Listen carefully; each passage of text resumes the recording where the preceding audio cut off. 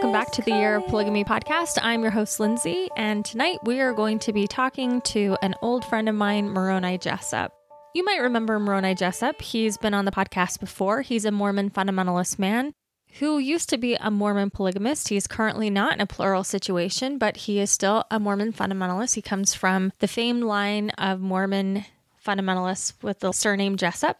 And he also is biracial. So because of his unique upbringing and his connections to Mormon fundamentalism, I think Moroni is a really important voice in the Mormon fundamentalist community. He is one of the folks who advocates for social justice issues amongst the people that he works around. And Moroni's become a good friend of mine. He's always a helpful ally. I mentioned earlier that I am working for the Under the Banner of Heaven television series coming out in April, on April 28th. And we had to do a lot of work around Mormon fundamentalism for the show, and Moroni was very helpful in that regard. So thank you, Moroni, for all your help and backup work working on the television series with me on that.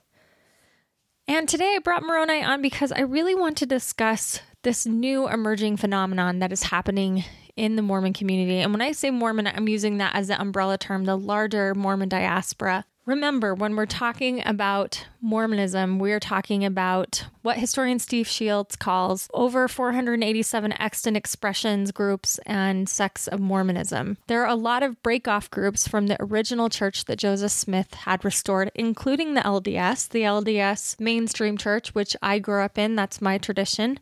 Is just one of the break-off groups of Joseph Smith's church. Now, of course, as the mainstream Mormon, we don't think that we're a break-off group, but we are, just like every group that descended from the church after Joseph Smith died.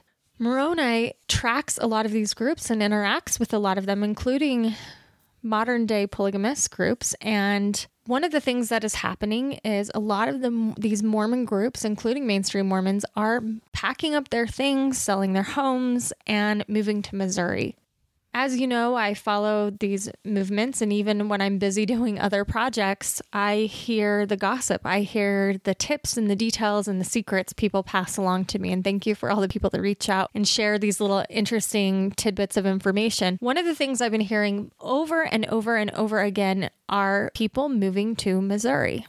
Recently, I heard of a mainstream Mormon woman who she's a typical Draper mom with a lot of kids and a very traditional mainstream upbringing, and she recently had a vision that told her to leave her family and kids and move to Missouri. So she did. She left her family and her children, which is pretty unique, and she moved to Missouri. And that really got me thinking, what would compel someone to leave their children and move to Missouri? So I started asking around. I started putting together all the tips that I'd heard over the years. I've heard about different movements, what we call Hebrew roots Mormons or Mormon breakoff sects that really study and try to incorporate Jewish traditions into their practice. They're moving to Missouri. A lot of folks that I've heard from the remnant groups are moving or buying land in Missouri. A lot of polygamous Mormons are moving to Missouri. And there, of course, are a lot of groups that already live in Missouri, a lot of restoration groups that come out of Joseph Smith's tradition. Missouri is a really interesting place because as Mormons, we have a very complicated history with the state, and Moroni and I are going to talk about that, and then we're going to talk about the groups there and why Missouri. Why is everybody moving to Missouri? What's going on? For so long in the majority of Mormon groups, Utah was the gathering place. I grew up being taught it was Zion, even though we weren't really supposed to say that out loud, but we were gathering with the saints. And over the years and throughout Mormon history, there have been several efforts to gather the saints. It's a scriptural dictate that a lot of Mormons uphold, the idea that all the saints of God should gather in one place. But of course, as mainstream Mormonism has branched out to a global church, it's less focused on gathering in a physical location and more gathering in our hearts. And yet, some people are moving to Missouri. Back to Missouri. Missouri, the land that kicked out the Mormons. Missouri, the land that had the extermination order against the Mormons. Missouri, who we have cursed on our lips as Mormons since we were little children. Some groups are doing it unofficially and some groups are doing it officially. There are official groups that believe that they need to move to Missouri. Part of it might have to do with pandemic times, whenever there's a Democrat in office, there's often sort of a retrenchment in a lot of right-wing fundamentalist groups to pack their food storage and pack up their weapons and get ready for the end times. We saw that with Obama's presidency, with a lot of fundamentalist movements, and some, right-wing Mormon militia groups were really worried that the end was near. So is that it? What's going on? So I thought I would ask Moroni, since he's in the know. He goes to Missouri a lot. He interacts with a lot of folks in Missouri. And because he's so well connected to so many different Mormon fundamentalists and he's so very knowledgeable in Mormon history, I thought we would sit down and have a discussion today about why Missouri. So I'm going to bring Moroni on. Now, as you know, maybe if you listened to our last interview with Moroni, he lives off the grid in a community in Arizona, in Concho, Arizona, makes internet very hard. He was able to get some internet service for this, but our connection is a little spotty at some times, so hopefully you'll be patient with that. But it was a great conversation, and I really appreciate Moroni for coming on, and hopefully you enjoy. And I'm glad that you're enjoying still listening to Year of Polygamy. I'm amazed that people are still steadily listening to the podcast. So if this podcast means anything to you, throw a few dollars over at yearofpolygamy.com, and let's get into the discussion.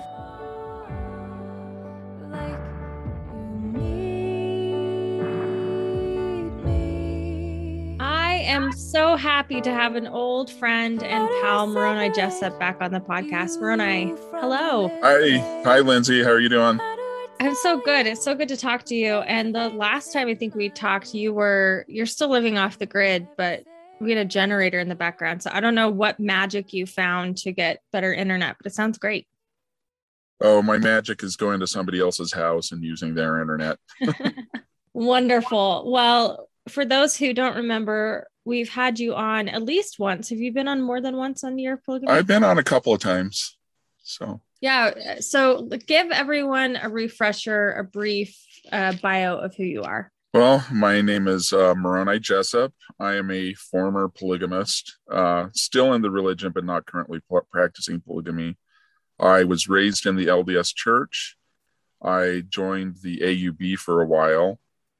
Left there, got kicked out of there, one of the two. I still don't know which, but I'm currently an independent, meaning that I don't belong to any organized group or church. And what else you want to know? Well, I think that's good because one of the episodes we did was punk rock polygamy. You're into music. You have a music blog. Yes. You moderate Sister Wives, the TLC show, Sister Wives Discussion Board. Yes, well, we moderate one of the largest Facebook discussion groups on the TV show Sister Wives. You're just connected to everybody, which is why I brought you on today, because I want to talk about Missouri.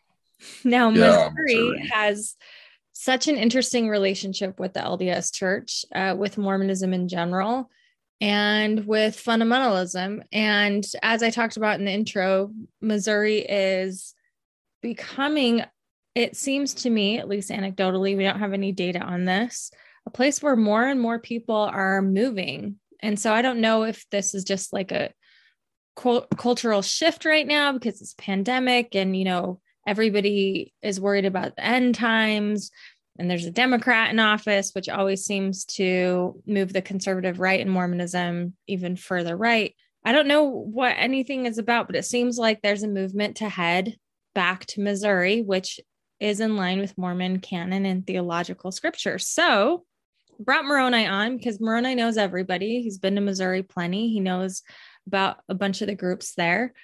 And so I was hoping you could help our listeners understand why Missouri. First of all, I think you should know that the official term for anybody of the Mormon persuasion going back to Missouri among the locals are gatherers. That's what they call them, gatherers.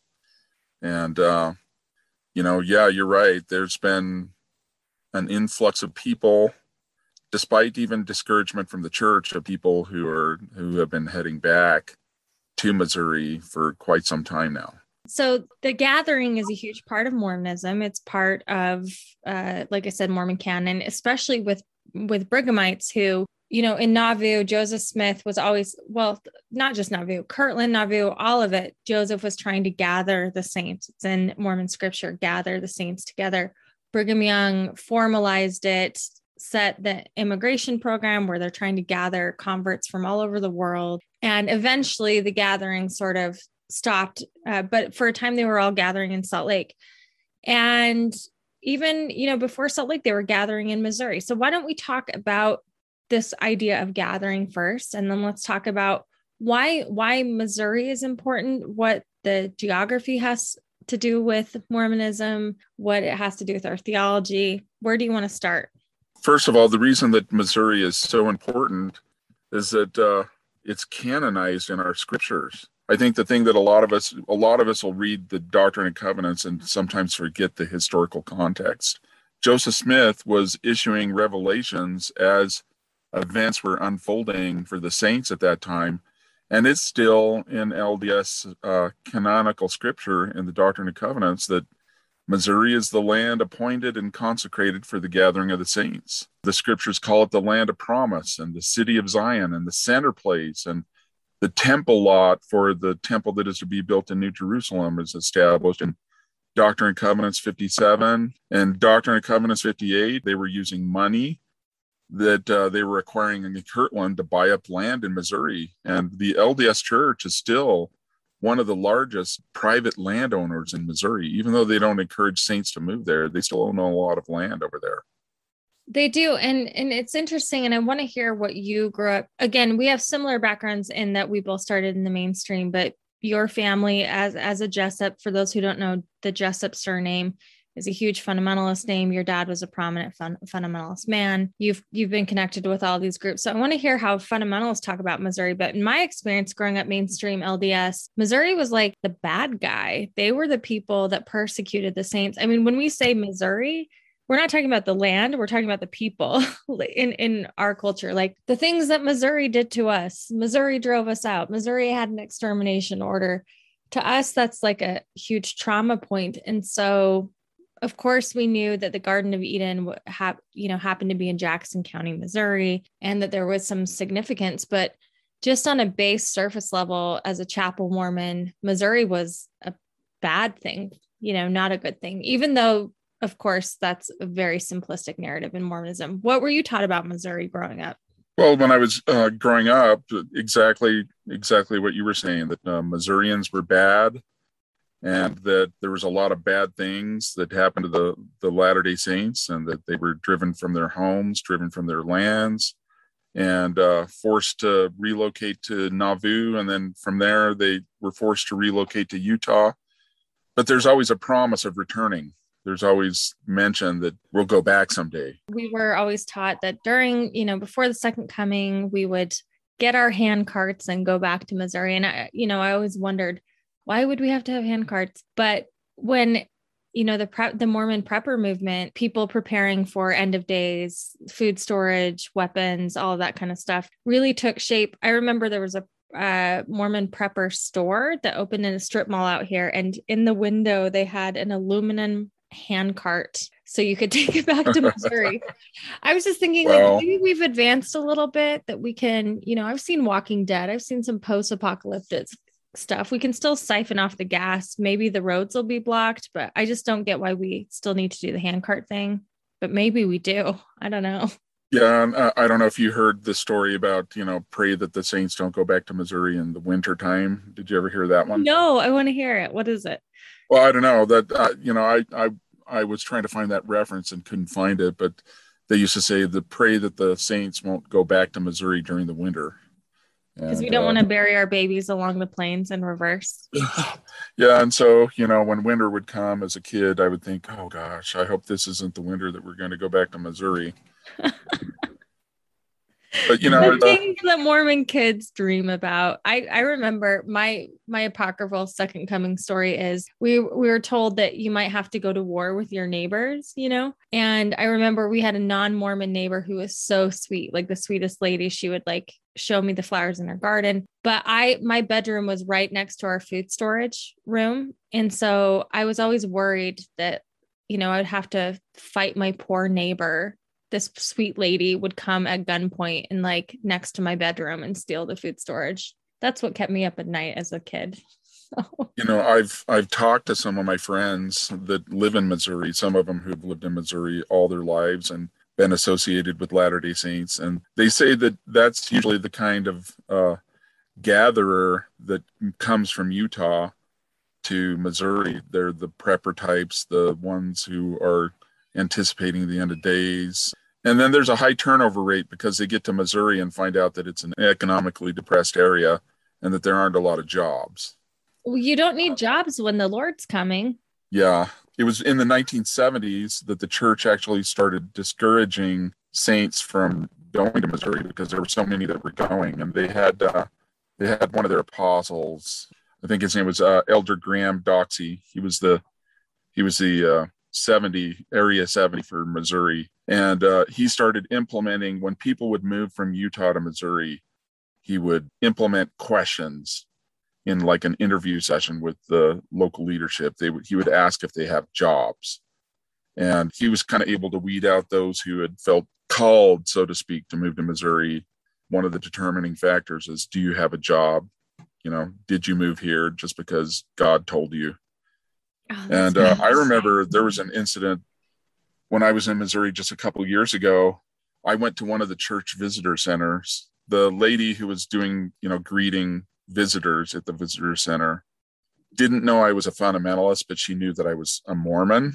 And she leaned in and whispered to me that the Spirit had told her to move to Missouri.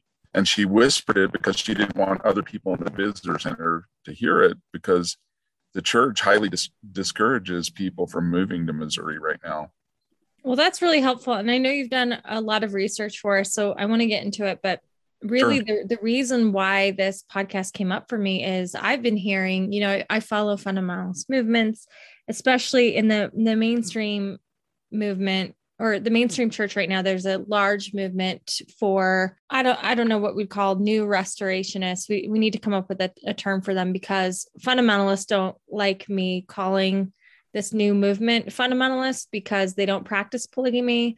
It's more folks that follow Denver Snuffer and Rock Waterman. And Right.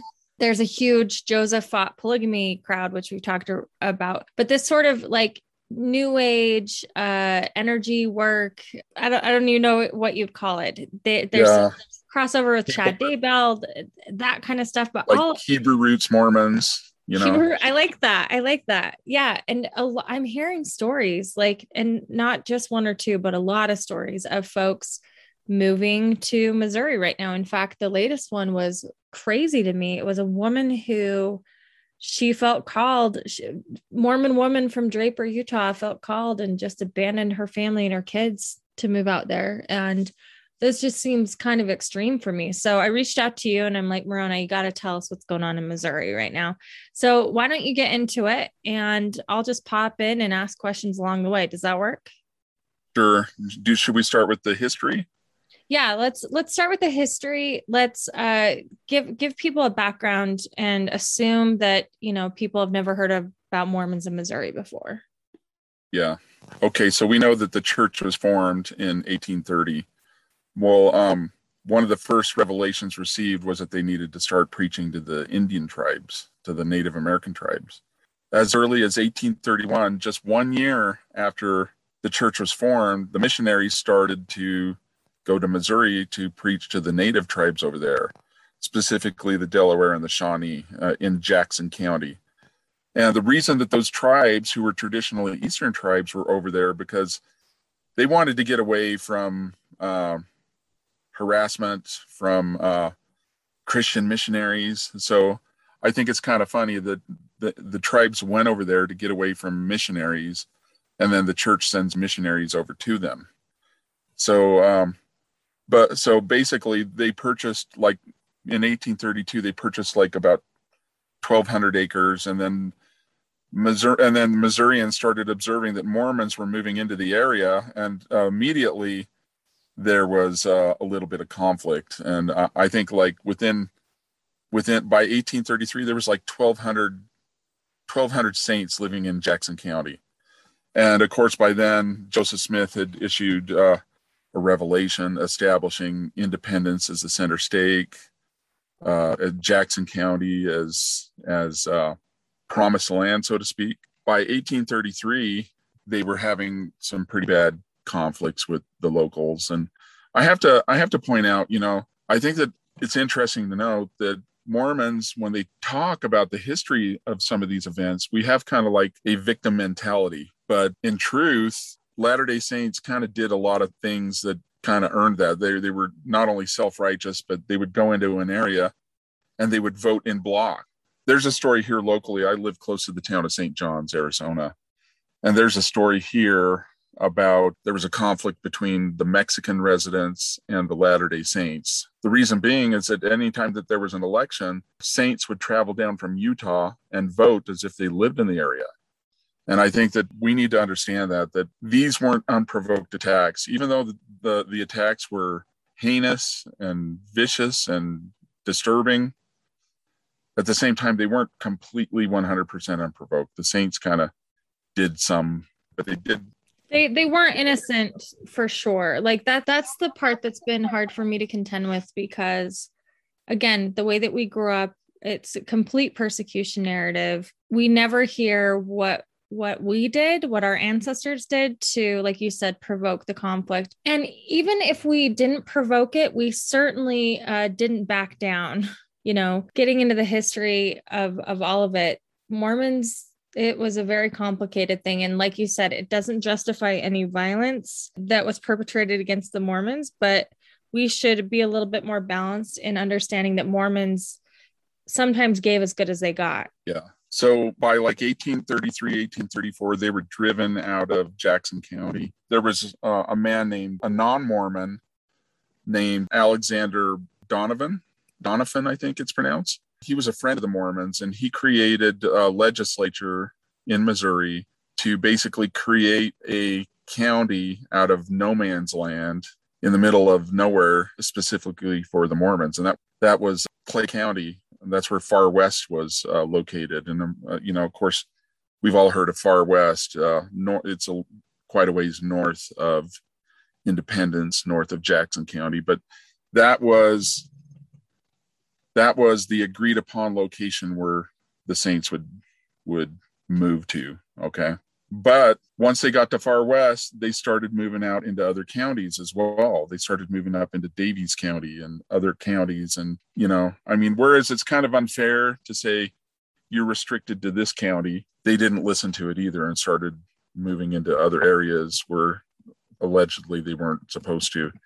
And at the same time, they were having issues within the church that didn't help them. When Joseph Smith arrived at Far West, he had disagreements with Oliver Cowdery. Oliver Cowdery had been, involved with the translation of the Book of Mormon with Joseph Smith and David Whitmer. And they wound up leaving the church, and they started spreading bad things about the Mormons to the non-Mormon neighbors. And this kind of fanned the flames and everything, So, we've heard rumors about the Danites, and the Danites were a secret organization with the Mormons that basically swore oaths to protect the church and to protect the leaders of the church.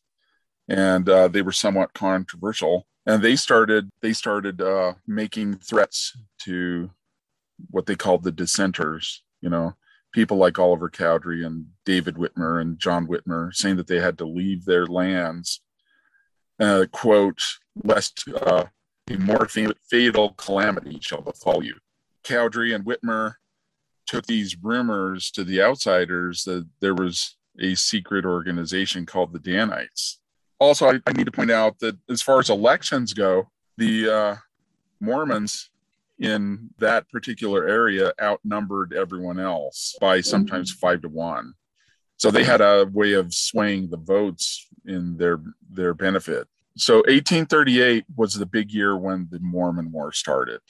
And basically it started with Sidney Rigdon making a speech on July 4th at Far West, where he spoke out against their neighbors with whom they were having conflict, basically telling them that they would exterminate the non-Mormons and drive them out of their lands if needs be. And of course, that didn't go over well for the locals. About a month later, they had the first election in Gallatin, Missouri, which is in Daviess County, just north of Far West. Some of the candidates started accusing the Mormons of voting in bloc. And so when the Mormons were going towards the polls, there was a fist fight that broke out between the non-Mormons and the Mormons. One of the Mormons, a guy by the name of John Butler, who was a Danite, called out for other Danites to assist him. And so this huge brawl just broke out, huge fight, right there at the polls where they were voting. In nearby Carroll County, they were having an election day also. And what they voted was that Mormons were not allowed to live in Carroll County and that they would be forced out by force. And there in Carroll County, they had a town called DeWitt, and DeWitt had quite a few Mormons there. And so they actually got together armed mobs and started harassing and burning homes, driving out people. They captured a couple of prominent Mormons. One was Amasa Lyman. They forced them to ride up on top of a cannon and paraded them around on top of a cannon, which was humiliating. David W. Patton, that was called, they called him Captain Fear Not because of his fearlessness in facing the anti-Mormons, led a raiding party because they heard rumors that there was a group coming in from Livingston County that had a cannon and that they were marching on to Adamont-Diomun and they were going to have this battle. And so the Mormons outnumbered the non-Mormons, and when the non-Mormons realized that they were outnumbered, they abandoned the cannon. They dug a hole and kind of put it in there kind of haphazardly. And the Mormons captured this cannon. And this will kind of be important a little bit later. But they also captured 9 non-Mormon prisoners, including a guy by the name of Ira Glaze. And by all accounts, Ira Glaze was not kind of all there mentally. And but they stripped him naked, tied him to the cannon, and paraded him on the cannon all the way to Adamont-Diomun. So, wow. So they have this cannon that they call the Old Sow. Okay. Okay.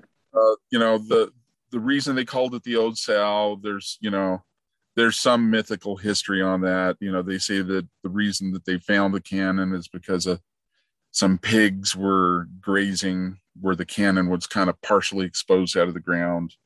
But, it's not really known for sure if this is what happened. But so they tie this kid, and he was just a kid, naked to the cannon, parade him all the way over to Adamont-Diomun. And when they get the cannon to Adamont-Diomun, Joseph Smith sets off the cannon 3 times. And all the men that are gathered there wave their hats in the air and they do the Hosanna shout. The Hosanna shout, if you don't know, is, done at temple dedications and, very Mormon thing to do. One of the few times that Mormons are allowed to get noisy. We do love our cannons. Yeah, that's true. So at this point, I kind of want to talk about John Taylor for a minute. Okay, so John Taylor, he was the 3rd president of the third president of the church. At this time, he was a young man. He had converted to the church in Toronto, Canada. And when he was there in the eastern portion of Canada and the United States, he knew Joseph Smith, he knew Parley P. Pratt, he knew Brigham Young and others. He had been a Methodist preacher before he joined the LDS Church. And so he had worked in a capacity as a preacher before being Mormon. And then he worked with these men as a preacher. He arrived in Missouri at Far West around the time that this was happening. His grandson, Samuel Taylor, so in the book, The Kingdom or Nothing, it's documented that he saw a marked difference between the saints when they were back east in Kirtland as opposed to the way they were in Missouri. He said that the saints had gone from preaching the gospel to being almost militant. And he said even Joseph Smith, there was a change in him, that Brigham Young, Parley P. Pratt, Joseph Smith, all of them were carrying weapons with them wherever they walked. and that he realized then that he wasn't just a preacher, but that he was a soldier in a war. In a way, I think all of the face of Mormonism changed during the 1838 Mormon War. We went completely from being a Christian church to being a group of people that had to fight for our survival in a war. And I think that it forever changed the face of Mormonism, these events, which, will eventually lead to us explaining why Missouri is so important and why the loss of Missouri hurt so much. John Taylor carried that attitude with him through the rest of his life. He was the kingdom or nothing guy. He's the guy that spoke out that with us, it will be the kingdom of God or nothing. So he kind of had that fierce attitude for the rest of his life. Anyway. And that, it's like turned into an acronym, right? Like KOGON. Yeah, I've seen that like on some headstones and stuff. Kingdom of God or nothing. Yeah, it's almost like a rallying cry now, So anyway, not all of the saints were pleased with what they saw happen during this time, because basically what happened at this point after they captured the cannon is that the Mormons launched a campaign against the non-Mormons. They started a campaign of burning houses in Gallatin and Millport and surrounding areas. And they say that all of Daviess County, if you were a non-Mormon, your house went up in flames. They were looting. And when the Mormons were later driven out, they knew that they were looting because they found material possessions that belonged to some of the non-Mormons in the possession of some of the Mormons. It was said that Gallatin was just shooting up flames and smoke up into the air that could be seen for miles. And if you were standing in nearby Livingston County, you could see women and children fleeing from the Mormons, actually fleeing from the Mormons as the Mormons advanced. Some of the Mormons were discouraged by this, like Thomas B. Marsh and Orson Hyde. Orson Hyde was in the Quorum of the 12 Apostles, and they left the church over what they saw happen in Daviess County. They went to the non-Mormons and reported to them things about the Danites. They told them that the Danites wanted to march to Liberty and do the same thing in the town of Liberty. It's interesting to note that Orson Hyde, a few years later, apologized and was brought back into the fold. At the time, he was very discouraged at the level of violence that he was seeing from them. There was a historian named John Corrill who witnessed these events, and he wrote, "The love of pillage grew upon them very fast, for they plundered every kind of property they could get a hold of." And he's talking about the Mormons in that case. So October 25th was one of the significant times during the Mormon War, in that a non-Mormon militia, was camped at the banks of Crooked Creek. And during that morning, the Mormons attacked the militia, and there was like an all-out battle that took place. The Mormons won the battle, but they lost more men. They lost 3 men, including Captain Fear Not, or David W. Patton. And it's said that David Patton was wearing a white overcoat, and he charged into battle shouting, "The sword of the Lord in Gideon." The Mormons had swords and knives, and the Missouri had none of that, and so they were driven back. There's a story that goes along with the Battle Creek, a personal story. When I learned about some of the events that took place then at the Battle of Crooked Creek, Parley P. Pratt is one of the beloved apostles in the Mormon faith. I don't think that anybody ever says anything bad about Parley P. Pratt, but after the battle, they had captured a man by the name of Wyatt Craven. He was a non-Mormon, and they were marching back to Far West when they decided to let him go. But they made him covenant with them that if they let him go, that he would never take up arms against the Mormons again. As he was walking away, Parley P. Pratt took up a rifle and shot the guy in the back and left him for dead. Now, he didn't die. He survived, and he was able to make it back to his friends. But his report of how the Mormons had broken their covenant by shooting him was one of the reasons why Hans Mill took place only 5 days later. Also, one of the reasons that the extermination order was issued by Governor Lilburn Boggs. Anyway, but I'm getting ahead of myself. So basically, this battle was also, and the loss of 3 of their men was also a wake-up call for the Mormons, because the Mormons kind of thought at this point that they were invincible and that nothing could happen to them because God was on their side.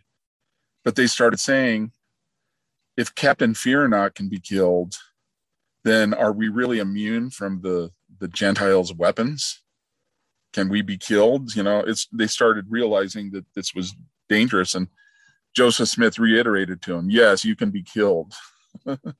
Which the kind of naivety of that attitude is kind of mind-boggling a little bit. But so 2 days after the battle, the famous extermination order was issued by Governor Lilburn Boggs, Executive Order 44.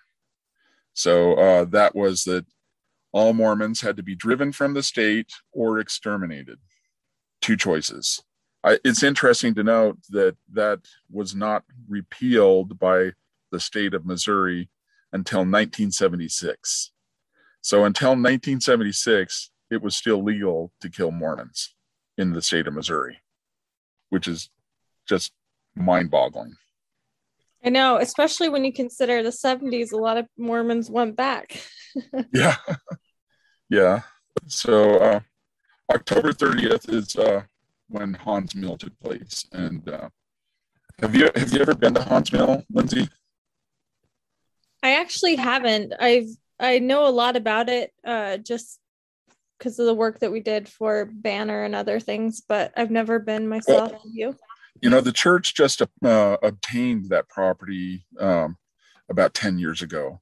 Prior to that, it had belonged to the Community of Christ. And I was surprised, because I'm sure, like you, that I've been to like all these church history sites all over the place. They usually have a visitor center, a parking lot, and they have, people assigned to answer questions. The road to Hans Mill is just at least when I went, it's been about 5 years since I went, but it was just a dirt road through the middle of the fields, tire tracks through grass. And then when you get there, there's just it's just a patch of grass and trees, and there's just a heavy feeling, just a very heavy feeling. And I think it's because what happened at that place carries a lot of weight in the memory of Mormons. That a mob of Missourians was led by Sheriff Jennings, who was the sheriff of Livingston County, into the settlement, and 17 people were killed, including a lot of women and children. One of the children shot was Sardius Smith. He was only 10 years old. And here's the thing that gets me, that the person who shot Sardius Smith and killed him was Ira Glaze, the guy that they had strapped naked to the cannon and marched and paraded him around. It makes you wonder, if they hadn't mistreated that boy and tied him to the cannon that way, would he have participated in such a heinous act where he shot a little boy himself, So I think about that a lot, of how violence begets violence in Mormonism. And when we talk about current approaches to sort of de-escalating violent strains of Mormonism, this is what I think a lot about, just how persecution narrative is used always to justify more bad behavior. Exactly. Yeah. So anyway, this was a severe blow for the Mormons to have so many of their numbers killed. So basically, at that point, the Mormons were given an ultimatum that they were either going to be marched upon by the Missouri militia, that they had to leave their properties, and the leadership had to surrender. So this is where Joseph and several of the leaders surrendered and were taken to Liberty Jail. Of course, a lot of us know the story of Liberty Jail, that he was there for months and months. But the story of how Joseph escaped is kind of interesting, that they were held at Liberty Jail, but then they were transferred to Gallatin to await trial in front of a grand jury. But Joseph requested a change of venue. So they were transferring them to Boone County when something happened. The the guards got drunk. They escaped the guards, or the guards helped them escape. Nobody really knows exactly what happened. The stories are different. Some say that Joseph bought them alcohol. Some say that he bribed them. But whatever the case, he escaped. But Joseph said tongue in cheek that was changing his venue to Illinois, which is where the Saints were going to later what became Nauvoo. The sheriff, Jennings, who had led the attack on Haun's Mill, was upset with the sheriff of Daviess County for letting Joseph Smith go. The sheriff from Daviess County actually wasn't the one who let Joseph go, but he got blamed for it. So Sheriff Jennings assembled a posse and went and executed that sheriff from Daviess County, along with one of his deputies, in reprisal for what they did. Sheriff Jennings, about, roughly a little over 20 years later, during the Civil War, was out on his porch. And I actually went to the house where this took place. He was standing out on his porch, was shot in the back and killed one evening. And it was blamed on Union supporters. Porter Rockwell was doing a mail run through the area at the time. So, there's been an assumption, did Porter Rockwell shoot Sheriff Jennings? He was responsible for Haun's Mill. Nobody knows for sure, but it is interesting to think about. Yeah, this is really great history. And I think it's going to help people because I'm learning sort of the ins and outs. It really was, Missouri is fraught with blood and tension for so long. Yeah. So Lilburn Boggs, the one who issued the extermination order, in 1842, there was an assassination attempt on his life. He was standing by a window and somebody shot him through the window with a shotgun, and he was hit by several pellets. He was wounded so severely that they were printing his obituary in the paper, but somehow he survived. Of course, he blamed the Mormons for this. Joseph Smith and Porter Rockwell were arrested for attempted murder. Joseph Smith escaped. Porter Rockwell escaped, and then Porter Rockwell was arrested a second time and acquitted. I'm going to shift gears a little bit here. So, Lindsay, you know that as Mormons, we talk about that Missouri has to be punished. Missouri has to be wiped clean of its inhabitants. Have you heard any of those prophecies before? Yeah, absolutely. And it was part of the, temple oath for a long time too, back in the day, to avenge the blood of the prophets in Missouri and yada, yada. Yeah, there was what was called the Oath of Vengeance, and that was that people vowed that they would avenge the blood of the martyred righteous dead, including Joseph Smith, to the, I don't remember how many generations, to the fourth generation, I think. And this was actually part of the temple ceremony. And oddly enough, a lot of fundamentalists were using that oath also. Even though Joseph Smith has died and gone for many, many decades, there are still fundamentalists who still take that oath. And I was part of a congregation that we discussed implementing that. And there were several of us who, how do you say it? We protested the use of that in our endowment. And so it was not included. Oh, that's fascinating. I didn't know because, again, you break the mold of the stereotype of fundamentalists all the time. It's not like you're trying to worship and return to all of the things of the old ways, all the dangerous things of the old ways. And I definitely think this oath is dangerous. Yeah, exactly. I mean, I think that particular oath illustrates the frustration and the anger that the saints had back then. There comes a time when you need to let go. And what it brings to mind to me, and I'll talk a little bit more about this later, but what it brings to mind to me is that the generational trauma is a real thing. I think that a lot of times we try to say, well, I didn't do that to your ancestors, but you go to Missouri, especially in rural Missouri, especially in places like Daviess County and Carroll County, the people there remember very well the Mormon War, and they remember it from a whole different perspective. Like I told you that story about Parley P. Pratt shooting somebody in the back. Do you know where I got that story? From a Missouri history book, from the history of Livingston County. They've recorded entirely different versions of those events in comparison to what we perceive. Yeah, that's so interesting to hear that it's taught that way. It makes sense. You've given us sort of a historical background. Now talk about how we've developed the attitude, because it's all this trauma, it's all this pain. So how do we get to where we are now?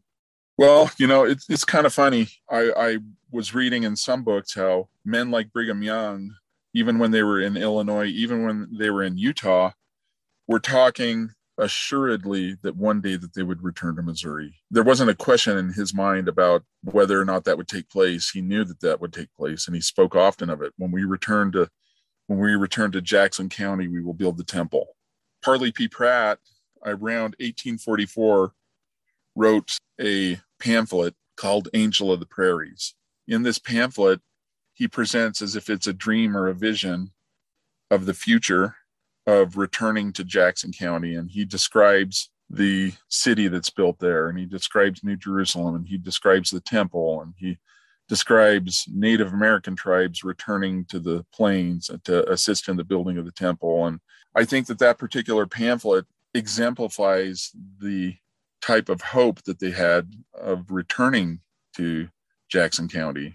Then there was John Taylor's vision, which I think was recorded in the 1870s. I don't remember exactly what year, but it was recorded in Wilford Woodruff's journal. He records a vision of destruction taking place all over the United States. He goes to Baltimore, he goes to Philadelphia, to Washington, D.C., to New York, and he describes scenes of carnage and desolation. It's like watching an episode of Walking Dead, basically. But in it, he describes Missouri being wiped clean of its inhabitants.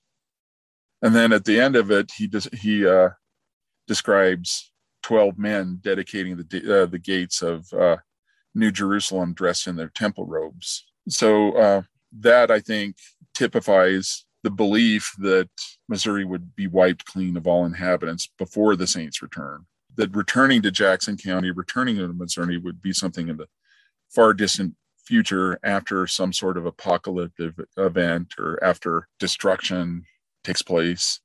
And I think a lot of that originates with Joseph Smith because of some of the things that he said after the Saints were expelled from Jackson County. I mentioned that Alexander Doniphan, a non-Mormon who was a friend of the Mormons, he was the one that secured the county for the Mormons at Far West. He was thinking of taking some land in Jackson County as a repayment for a debt. And Joseph Smith warned him against purchasing land in Jackson County. He said because God's wrath hangs over Jackson County, and it will eventually be visited by sword and fire. And then he prophesied that fields and farms and houses would be burned and that only the chimneys would be remaining. It's so interesting because we talk about Missouri was fraught back then, but now our generation, we have generations of not only the persecution narrative and the history and the generational trauma, but like the folklore, the prophecies, the stories around it, and this idea of going back to sort of have this reckoning in the second coming. It's a reckoning, but it's also a refuge. It's so interesting. And really a lot of mainstream people don't think about Missouri very much at all. And yet there's this whole group of people that really, really do. Missouri is always on their mind. Right. So when I started hearing about people going back to Missouri, I thought they were crazy. A lot of people in my circles thought they were crazy, especially we started my community here in Arizona that I used to belong to. Probably about half of them over the last 10 years have moved to Missouri. Other people here that I'm related to were saying, oh no, don't you know about the prophecies about what's going to happen in Missouri? And they bring up things like Joseph Smith prophesying that Jackson County would be wasted. And the way they answer it, they say those prophecies have already taken place. Joseph Smith's prophecies were fulfilled, and they say that they were fulfilled during the Civil War. What year was it? It was 1863, during the Civil War, that a group of Missourians from Jackson County massacred a bunch of people, and they called it the Lawrence Massacre. And so one of the generals ordered what they called Order Number 11. And Order Number 11 ordered the expulsion of all residents out of Jackson County. And so they burned farms, they shot livestock, They drove people out of their homes into neighboring counties. And we're talking like this is in October when it's starting to get cold, But all of the residents of Jackson County were left without a home. It was said that only chimneys were available, only brick walls were visible. There was nothing left. It basically became a no man's land. These people that are going back to Missouri say that the prophecies about Jackson County being wiped clean of its inhabitants already happened. And so this is their justification that, it's safe. It's safe to go back to Jackson County. That's amazing. Can we move into, tell us about Missouri now? Let's talk about all the groups there, because another fascinating thing about Missouri is, again, when we talk about Year of Polygamy, we talk about all of these hundreds of different Mormon sects and break-off groups.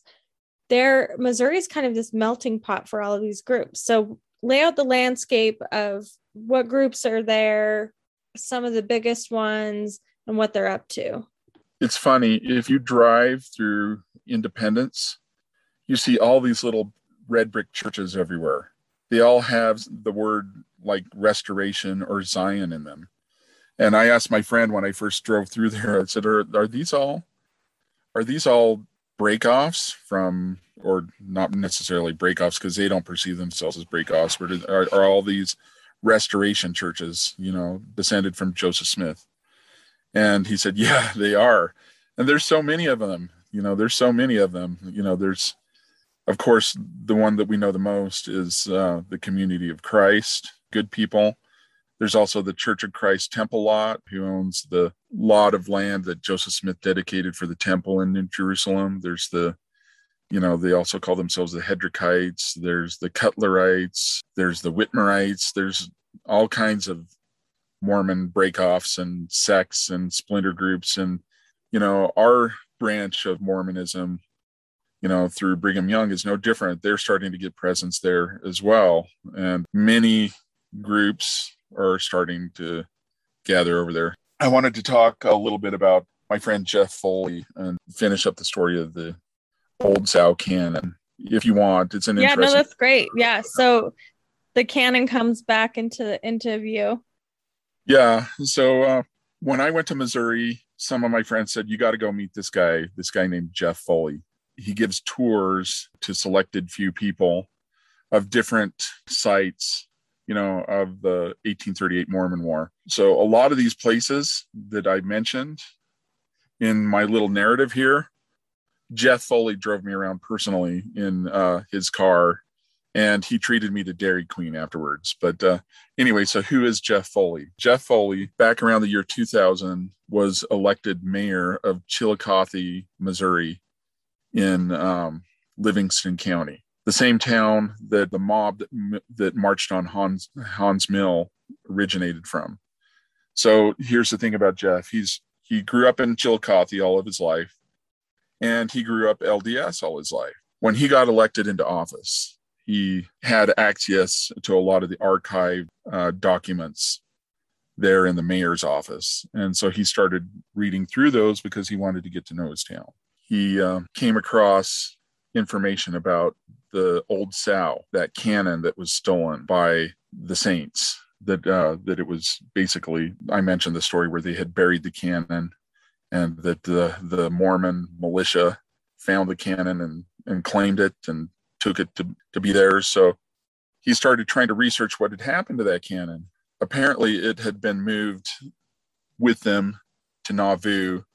And while they were building the temple in Nauvoo, it was kept in the basement, and nobody knew what happened to that until one of his friends told him that they were displaying the canon in the LDS Church History Museum that's right next to Temple Square. In an official capacity as the mayor of Chillicothe, Missouri, Jeff travels to Salt Lake, sees the canon, and then after that goes to the church offices and decides to make an appointment with the church. And so they send him to speak to one of the general authorities, a man by the name of Hugh W. Pinnock. Hugh W. Pinnock subsequently was the same man who had tried to pay off Mark Kaufman. So he confronts him and he says, your church took something that belongs to my community, and I would like that returned to us, please. So the general authority got really upset and angry, refused, of course, to return the canon. And there was a series of debates. The church enlisted historians to basically disprove that the canon is indeed the canon that Jeff was requesting. At the same time, Jeff, in the capacity as mayor of one of the communities in Missouri, wrote to all 150 legislators in the state of Missouri and asked for reparations for the damages that had been done to Mormons. Basically, what happened is when the Saints fled from Missouri to Nauvoo, they abandoned their properties, and Missourians simply went in and took possession of those properties without any sort of payment. And so what he requested was that the state of Missouri put through legislation the reparation of damages to the Mormons, and that Mormons in good faith should return the canon from the History Museum back to the town of Chillicothe, Missouri. This is some hot tea drama. Crazy story. So what happened is that he got a cease and desist letter from the LDS Church, not about the canon, but about trying to get reparations. And as a result, he wound up being excommunicated from the church. And he said that later another general authority contacted him and wanted him to return and begged him to return, but he basically had enough then, you know. Just a man trying to follow through on a temple oath, and he gets excommunicated. Yeah, he said that the old sow is no longer on display. It's no longer on display in the Church History Museum. But here's another funny thing, that there's another friend of mine, historian Cheryl Bruno. She's been a really good friend for a long time. So Cheryl disagrees with Jeff that the canon on display is actually the old sow. And she has like all these documents that show that it could have been a number of other canons obtained from the War of 1812, from Louisiana. The Saints purchased a bunch of cannons from the state of Louisiana. So she makes all these arguments, and then Jeff claims that he has lots of documentation that it is, in fact, the old sow, the same cannon that was captured. Me and my friends tried to orchestrate a few years ago a public debate between Jeff and between Cheryl. And I don't know what happened. I don't know why it fizzled out, or that it never happened, but it didn't happen. That's amazing. Well, and you talk about Jeff, there are actually a bunch of prominent, I would say in the fundamentalist circles, prominent leaders, prominent folks that live in Missouri and have similar, I wouldn't say fights with historical relics like a canon, but other things too. Should we talk about some of them? Talk about the man who should not be named. There's a man that we talked about this beforehand, because I haven't even podcasted about this person, but someone had left a comment on one of my episodes naming this man. And okay, so he who shall not be named. Yes, and we know that whenever he gets named, he sends his secretaries, hashtag probably also plural wives from what I'm hearing, to try to get me to take it down from the website. It's just a pain. I don't want to fight fundamentalists on the internet, but let's talk about this guy without bringing more trouble on either of our heads. Okay, so there's a guy. And this guy is a BYU graduate, and he is a scientist and an inventor with several patents, who has government funding to do research and to manufacture different things. He has several enterprises going on. And so what he does is he has a church, a Mormon breakoff church. If you are a member of the church, you are also an employee of one of his lucrative companies, but you also don't work for money. You work for basically room and board, and you're not allowed to have any possessions, and it's all very cult-like. And the reason I know about this is because I've had firsthand accounts from 3 of my friends who used to belong to this cult, and there's no other way to describe it other than cult, because what happens is when you join, they want access to your bank accounts. they separate you from your children. You live in one building, your children live in another, and you basically have to seek permission to get them to see them. One of my friends, his daughter, who was a teenager, decided to go for a walk around the neighborhood where their compound is located. And when she got back, my friend got reprimanded harshly for his daughter going out for a walk. And so when they left, it was kind of like they left in the middle of the night so they wouldn't be stopped. Now, as far as polygamy goes, yes, they live polygamy, or rather he lives polygamy. He's the only one allowed to. It's so funny that you say that, because the secretaries, and again, I'm using air quotes because they're plural wives, swear up and down he's not a polygamist. He doesn't want anything to do with that. And we've talked to people. We know people. You can't hide polygamy. This is what I talk about in the Sons of Mormon History podcast with Brian about Nauvoo. It's hard to deny polygamy when you have so many people involved. And this guy is one of those. Like, I don't understand why he doesn't just step up and embrace it like the other fundamentalists do. It's so weird, denial. One of my friends who lived there for about 4 months and who still lives in the vicinity is still on good terms with this guy. And he basically says that he's a good guy and that he will occasionally call him up and, have doctrinal discussions with him. And then another one of my friends who went to go pay a visit, they have an underground facility. Literally, they have like one of their facilities is in a cave. But he said that, it's not primitive. He said he walked in and he felt like he was walking it was so high tech that he felt like he was walking into the bridge of the Star Trek Enterprise. So, oh my gosh, our bunkers are getting super fancy now, Mormons. Yeah, but they're very closed off, and I know that they have an online presence, and I've heard the same thing that you've heard, that they will issue cease and desist if you mention them, but we're not really mentioning them, are we? We're not mentioning any names at all. Who else? I know that there are a bunch of, like I said, what did you call them? Hebrew roots. Yeah.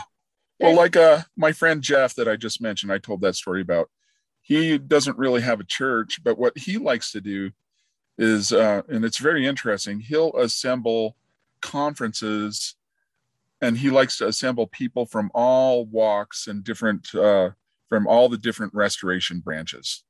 He'll have fundamentalists there. He'll have Cutlerites there. He'll have sealed portion people there. He'll have Snufferites there.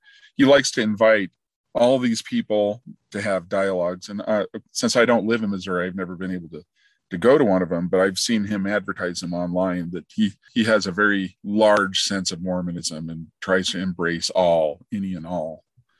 Well, he and I are on the same page on that one. I really like that approach because we do come from similar roots. I think it'd be fascinating to go to that meeting because it's interesting where people's doctrinal points conflict with each other and where they intersect. And I think a lot of the Missouri folks, one of the cool things, we're kind of like laughing about Mormons gathering, but there really is a spirit of open-mindedness, I think, wouldn't you say, amongst a lot of the folks in Missouri? Even the fundamentalists, even the fundamentalists that are there.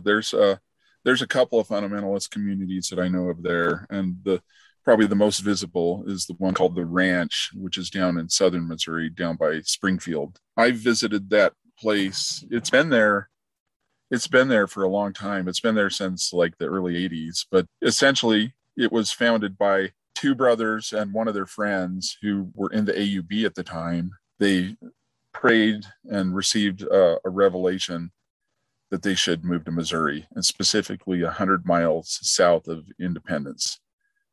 And so they went down to southern Missouri and they bought a large piece of property, and gradually people started moving out, and they've attracted quite a diverse group of fundamentalists. That you have people from the AUB, you have Independents, you have LeBarons, you have people from Centennial Park, the Nielsen Nailers, and not all of them meet together religiously. Like they have a chapel there, and they will rotate the use, like say, okay, the Independents are going to meet here at this time, and the Nielsen Nailers are going to meet here at the other time. But so they don't necessarily all meet in a religious capacity together, but they do all of their social functions together. And every That's fifth fun. Sunday, It's like very one heart, one mind. yeah, and every fifth Sunday, they all meet together and they invite the LDS church to go also. And surprisingly, members of the LDS church will go to the fifth Sunday meeting also. And they won't do any ordinances for that meeting. They won't do like sacrament, but they'll all at least meet and have like a testimony meeting, you know? That's what I was going to ask, because we're talking about this like big tent Mormonism over in Missouri, but I would think that my people, the mainstream LDS, would be the most judgy of that. Yeah, I mean, maybe this wouldn't happen. No, this most certainly wouldn't happen if it was in Utah. Maybe since it's in Missouri, you know, and that a lot of the Mormons, the LDS Mormons that moved to Missouri are what I termed earlier as gatherers anyway, which are kind of quasi-fundamentalist anyway. Maybe they find some sort of convergence and commonality, you know. And not only that, they're very open-minded in other ways. They're open-minded to challenge doctrines. They're open to new things. For instance, I've never been to a Mormon meeting where they were speaking in tongues, except in Missouri. So here's where I land on it. You know, some fundamentalists will like, Lindsay Ensign Park is against what we stand for. And it's like, no, you guys, I will fight for the rights of adults to live their religion. I fight for the rights of my fundamentalist friends. I've helped decriminalize polygamy in Utah for that matter, but don't marry and we kids. thank you for that. Don't, you're welcome. Don't marry kids. Don't marry family members. Let's not do incest, abuse, underage marriage, forced marriage, coercion. Don't separate families. Have your Star Trek bunkers. You do you. That's great, but don't get into the weird sex stuff. And you're fine. But it's when you leave your kids to move to Missouri. That's when I'm like, you guys, no, settle down. That is not the way. So it sounds like, you know, there's a lot of good spirits in Missouri, but there's also a lot of extremism, and sounds a lot like Utah. Yeah, you're right on that. Closing thoughts. What would you tell people? How can they visit some of these groups? You know, it's kind of funny. I think that there's still some reticence there. You kind of have to know somebody who knows somebody. So if people want to ask questions, they can contact me. I can direct them somewhere. But I love going to Missouri. I try to go at least once or twice a year.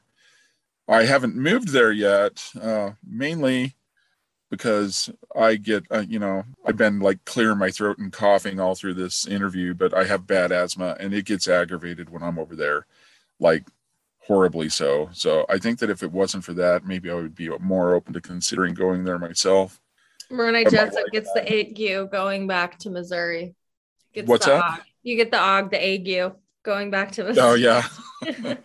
But I love going back there. My wife and I love going back there. And we try to go as often as we can and participate. And for me, one of the differences for me personally as a fundamentalist is that fundamentalists here in the West, in Arizona and Utah, get so cliquish. I went to a wedding earlier this year. Or excuse me, last year. People that knew me and knew that they had a difference with me were standoffish and cliquish and basically didn't want to give me the time of day. And it's that way everywhere. It's like, if you're not in my camp, I'm not talking to you. And there doesn't seem to exist that in Missouri. They intermarry between groups. They seem to have genuine love and compassion for each other. And I love that. When I go there, you know, I love being independent also. I love not belonging anywhere. But at the same time, it's nice every now and then to go somewhere where I know that they will accept me no matter who I am. That's good to hear too. Like I said, that's kind of the stereotype of, we have this idea that all fundamentalists are like these radical zealot extremists, and it's not that way. And again, I do think if you are a fundamentalist listening to this, you don't have to do this, but I would say that if you want acceptance, you need to fight within the fundamentalist community against the bad parts, the things that are making it harder for you, which, like I said, if your doctrine has child sex crime stuff in it, it's not of God. Work it out, figure out a different way that doesn't have to hurt people, because there are folks like Moroni Jessup who you do a lot of good opening people's mind, especially, we haven't talked about this, maybe someday we will, about racial issues, because we're going to talk about that someday. Yeah. So I just really appreciate the willingness you have to talk to outsiders, to keep the communities not closed off from the outside world, because I think that can lead to some dangerous things. And yeah, so Moroni's always out there. If you guys want to find him, Moroni, how can they look you up?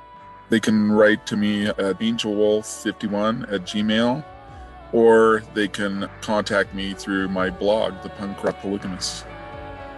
Okay, well, Moroni, thanks so much for coming on and talking to Missouri today. This has been a lot of fun, and I've learned a lot too. Well, thank you for having me. It's always great to talk to you, Lindsay.